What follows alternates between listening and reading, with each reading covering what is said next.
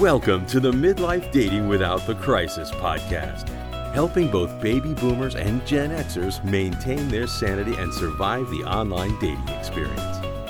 If you're a single guy or gal who find himself back on the dating market, getting that second chance to an even better relationship, we've got your back.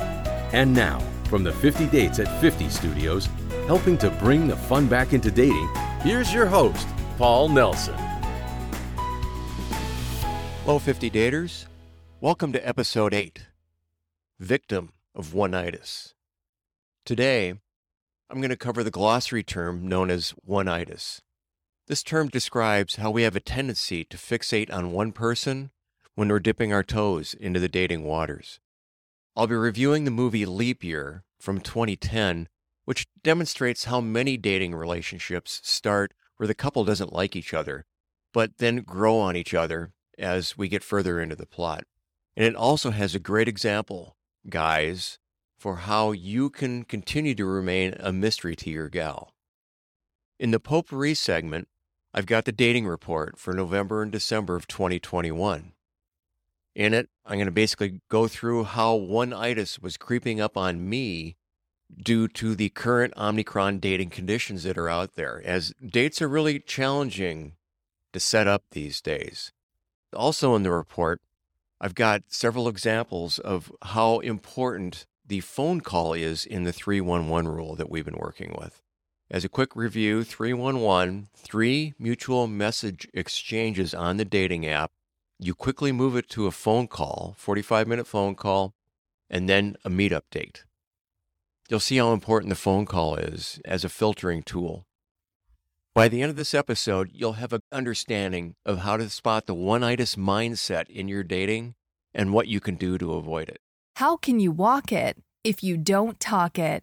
Our glossary of today's dating terms explains the language. One-itis, a condition marked by single-minded behavior, such as fixating one's thoughts about current activities and future life events on one specific man or woman. These thoughts can be intentional or unintentional and occur well before the dating relationship has had a chance to mature. Examples consist of concluding that there is no other in the world like him or her, imagining what it would be like moving in together, and having them meet your family. One-itis is dangerous in that you're likely to ignore or dismiss red flags and questionable behavior. Today's special, our chick flick, movie review of classic dating and relationship lessons taken from the big silver screen. Leap Year, released in 2010. The movie begins in modern-day Boston, where we find Anna, played by Amy Adams, bewildered that her boyfriend Jeremy, played by Adam Scott, has not proposed to her. Anna has a thriving real estate business, and Jeremy is a successful cardiologist. During a meeting with her father, Anna is reminded of a family story based upon Irish tradition. The tradition states that during leap year, on leap day, if a woman proposes to a man, the man has to accept. After a disappointing dinner with Jeremy, Anna decides to give the Irish tradition a second look.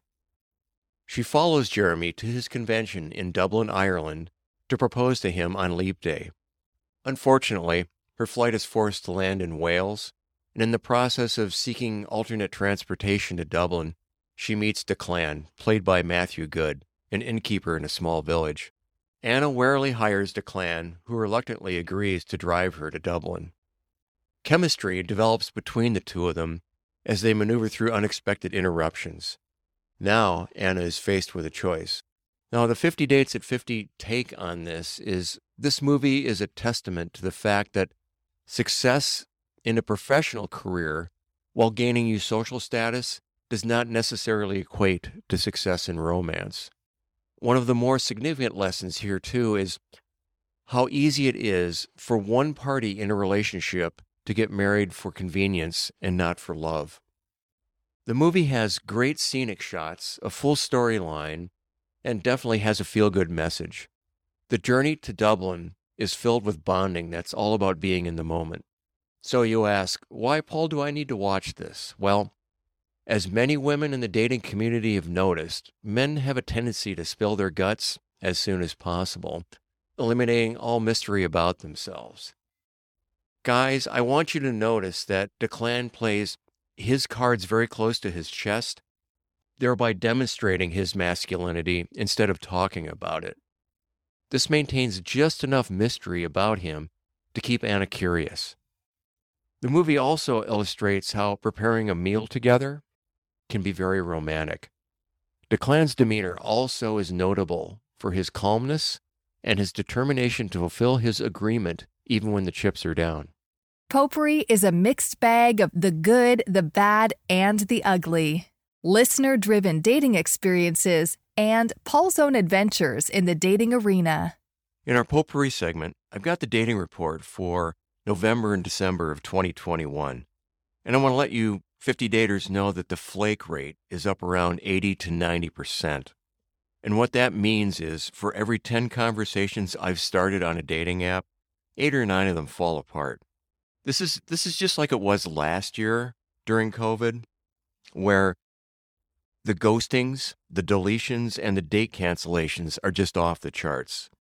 Now, I'll let you know that Tinder and Coffee Mates Bagel are 2 apps that have really been underperforming in these last 2 months. And Bumble and Hinge have been feast and famine. So let's get right into November here.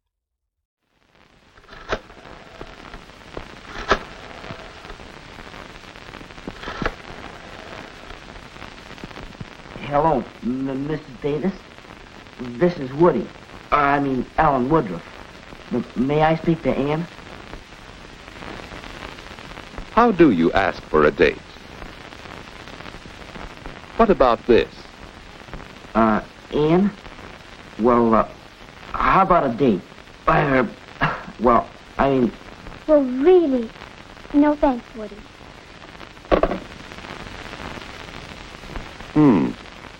Well, suppose he did it this way. Hi, Ann. What you doing Saturday night?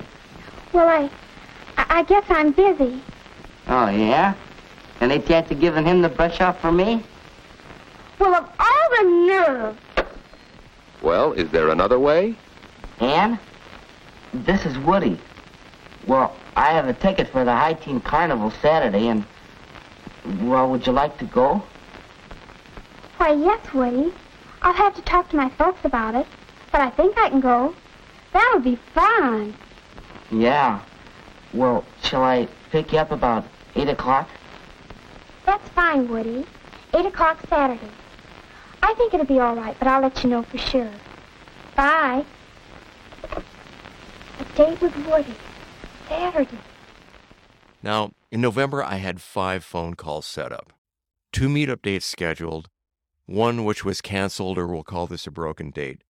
And when 50 daters, when broken dates happen, when guys or gals break a date, it generally takes place, it's like clockwork, about 2 to 3 hours before you're supposed to meet. So if you're going to look for the text that says, hey, I can't make it, that's the window it's most likely going to happen at. Let's go over some of the noteworthy phone calls that I had.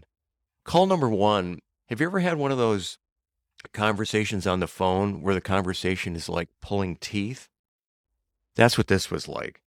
And 50 daters, the thing to understand is when you get to the phone call, this should actually be pretty easy, because this is where you can talk about family. Most Gen Xers and 50 daters, most I say, have kids. And this is where you can talk about your kids. You can also talk about your occupation, kind of get an idea what the person does. And you can also pick out a topic that's something in their profile. It could be anything from their favorite Netflix series to where they like to hike. So it should be real easy for you to carry on a conversation. And in this particular conversation, I was getting yes and no answers to how and why questions. So obviously, I didn't ask the gal for the date on this one. Call number 2 was from Hinge, and this was a 35-minute conversation. This took place just before Thanksgiving, by the way. I called the gal up, and when I make these phone calls, I set them up at a specific time in the theory that the woman is ready or has time to focus on the phone call. And I find out more than half the time they're not focusing on the call.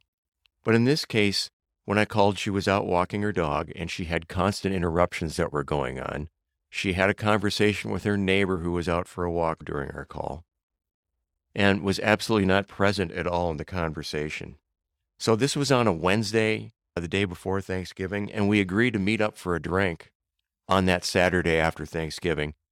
She said her schedule was really cloudy because of all the family stuff that was going on, and to contact her on Saturday. So I sent her a text on Saturday to follow up. And when I texted her, the response that I got was, "Who is this?" with a question mark.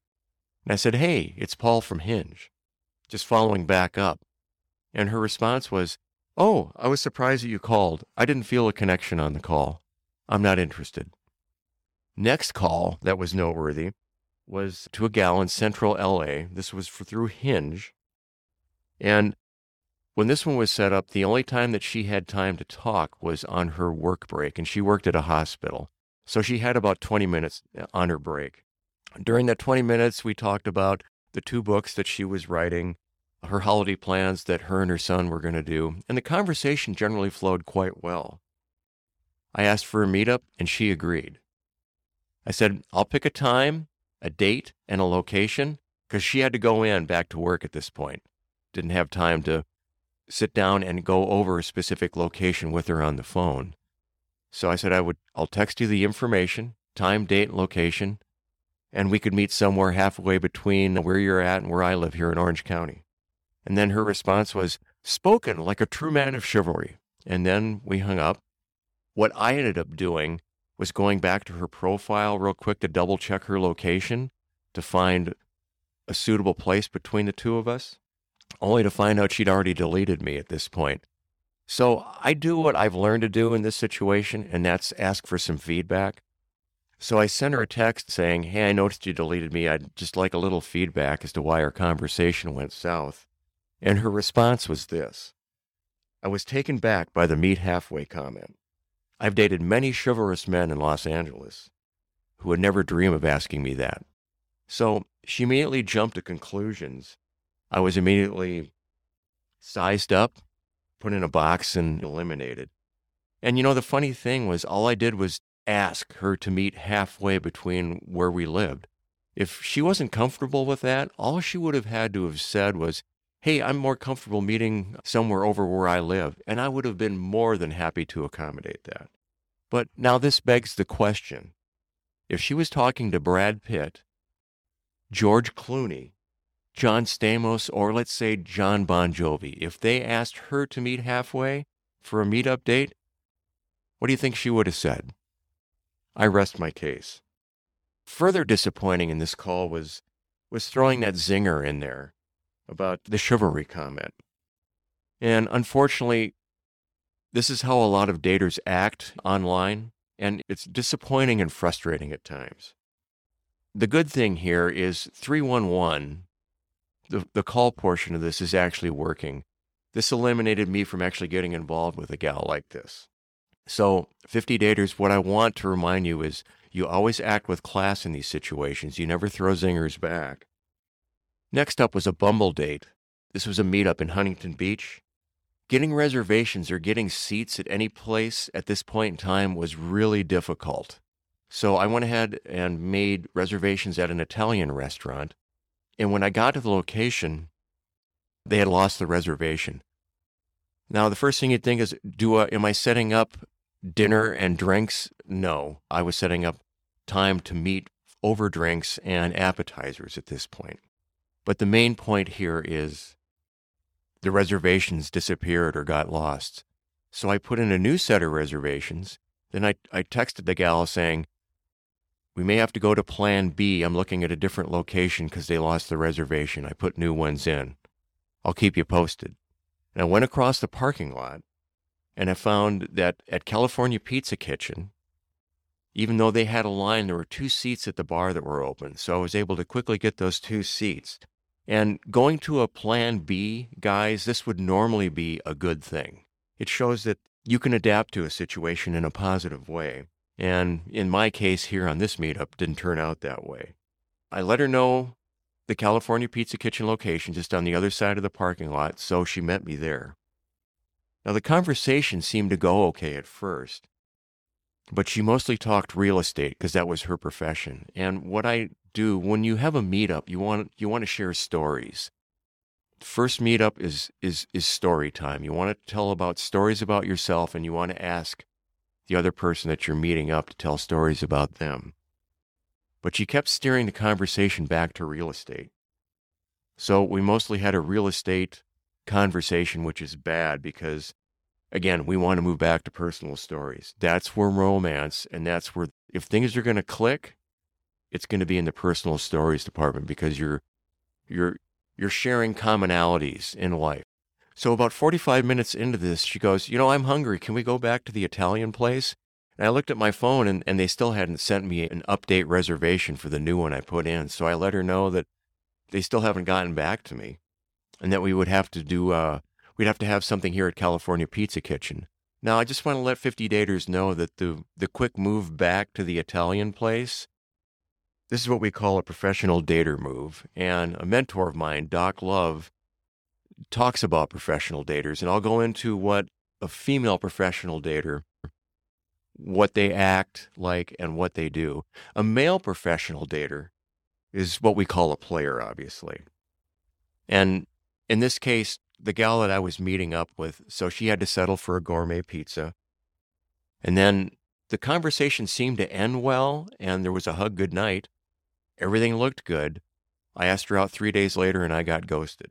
Why did she ghost me? I don't know. One of the things that she did say several times was it was over between her and her ex, so it wouldn't have surprised me if she got back together with him. However, let me tell you a little bit about a professional dater. In the way Doc Love described it, and I've met many of these in my dating adventures since I've been divorced. Professional daters don't like meetups. They prefer full meal dates and a concert if possible. Many guys will adhere to this or do this because they're nice guys, and then when they call out for the second date, they end up getting ghosted. Pro daters, for the most part, they're out for fun and a meal, and they're generally looking to trade up on a regular basis. And again, I've met many, many professional daters. For December, I had 7 calls. 2 of those calls, the gals weren't available for them. I ended up with 4 meetup dates that I scheduled, 2 of them which became broken dates. So here are the noteworthy portions of December. Call number 1. Now, this one came from Tinder. This was another gal that was preoccupied on the entire phone call. She was cleaning her kitchen and then went to cleaning her car during the conversation. This gets frustrating because as I'm trying to talk, I can hear the beeping or the ringing of the door, the car door being open in the background. She was extremely knowledgeable on the best happy hours, on what days, at what places, she rattled off like 6 different establishments. Now, Rachel Greenwald, in her book, Why He Didn't Call You Back, breaks down women's dating behavior into 16 basic categories. And in this particular one, this gal was a cross between what Rachel would call the blahs and the wino. Okay, the blahs means it's very boring or nothing noteworthy about the conversation. The wino comes from this extremely detailed knowledge on happy hours. So at rehearsal that night, after this phone call, my bandmates were completely horrified when they found out I didn't ask for the date. They gave me a bad time and lectured me saying, that looked like a sure thing, especially from a gal that was that well versed in where all the happy hours were. So again, I didn't ask for the date on this one. Call number 2, this one is from Coffee Meets Bagel. This one had some real great potential. She was not available to meet on weekdays. On weekends, she only had windows of time to meet, but unfortunately for the next 2 weekends, she had family stuff going on. So I wasn't able to set up a date for this one as our schedules fell through. So I asked the question in this situation, if you can't meet, why is your profile online? You should be hiding your profile or taking it down if you're in a position where you can't meet up. Call number 3. This one had some real potential at first. She volunteered that COVID had nuked her dating relationship and that she would most likely be dating the same guy had COVID not taken place. She commented how much the guy had changed, and this immediately put me into one-itis. And the reason because of this is there were several similarities that she was talking about. I was in a dating relationship going into COVID that COVID nuked also. So immediately I started bonding in many aspects with what she was saying. And we were definitely in the same dating phase at this point. Then she started talking about travel. She said, yeah, I was in Washington, D.C. a couple of weeks ago, and then last week I was in Florida. And I'm planning a trip to South America for Christmas and New Year's. I think I'm going to go to Brazil. And then she went on to say, the men on Bumble, they're just not living up to my dating standards. She said, Paul, this call is like a first date, and I want to let you know that it takes me a couple of hours to get ready for a meetup. So if we're going to meet, it's going to be over dinner at a nice place and drinks. I let her know it was great talking with her, and I moved on. Let me talk about Rachel Greenwald's book again, Why He Didn't Call You Back. This gal fit into what is called the Park Avenue Princess category. And there was also a little bit of a touch of the why bother here. So obviously this gal was high maintenance, demonstrated discerning tastes and dating standards. It sounded like her dating expectations were pretty high to live up to, and I honestly have no idea what they were, but that's what's been telegraphed. So why bother? Next one was a meetup with a gal from Hinge. I could only schedule a coffee date for this one, so this one was a late afternoon. One-itis got into this one also. Now, the conversation went well, and we were bonding over Hallmark Christmas movies. Those movies you can always predict the end to, but they're still kind of fun to watch. Well, one of the warning signs here was she didn't ask a lot of questions, and then she let me know that her kids pushed her into getting back into dating. So this tells me she's in a different dating phase than I was. I was the third person that she'd met in online dating, and I want to share that she had an absolutely hilarious story about her first 2 dates. Her story was so funny, it was absolutely worth meeting her just to hear it. Unfortunately, I'm not in a position to share this story because it requires context to build up to, and it could be easily taken the wrong way. Our conversation went well. I went ahead and asked her out on a date 3 days later, and she turned me down. She said, I didn't feel a spark. Maybe I watched too many Hallmark movies, but I'm looking for one of those romances. Well, 50 daters, when you hear something like this, there's nothing you can do about it. And for the record, when it comes to coffee dates, guys and gals, what's important to understand here is a coffee date is not where you look for a spark. This is where you help identify normal. Is the person normal? Romance, it doesn't start over a cup of coffee in the mid-afternoon sitting across from each other. And incidentally, when you do go on a meetup, if possible, you want to sit kitty corner or with the elbow of the table between you. That's more when romance happens. I'll get into some additional information on that on future episodes. You know how it is when you sit at a table? You have somebody that sits across from you, and then you have somebody on your left or your right. You want to set it up so that you are sitting and facing the person on your left or your right. When you face somebody across a table in a meetup dating situation, that's like a job interview. We want to steer way away from that. To follow up and end all this for December, the last 2 meetups that I had scheduled had to be postponed due to potential COVID exposures and cold symptoms. And then when I got back together with these gals to try and reschedule, I was ghosted in both situations. So let's review what we've learned from the November and December dating report on what the current dating trends are. One-itis sneaks in when your options seem limited, as it did for me. The dates that I made for November and December, they took a lot of work to set up, so I started thinking about them quite a bit. When you have limited success and no second dates, whatever dates that you can put together, you do end up focusing and thinking about those a lot more. So to avoid one-itis, 50 daters, you need to have activities that you're passionate about to help get you through the rough times. An example of that would be like if you do charity work, you need to put yourself into your charity work. Or if you're into personal growth, work towards that. If you're into arts or performing arts, spend some time and focus on that. You need to have something that you look forward to that you're very interested in on a daily basis.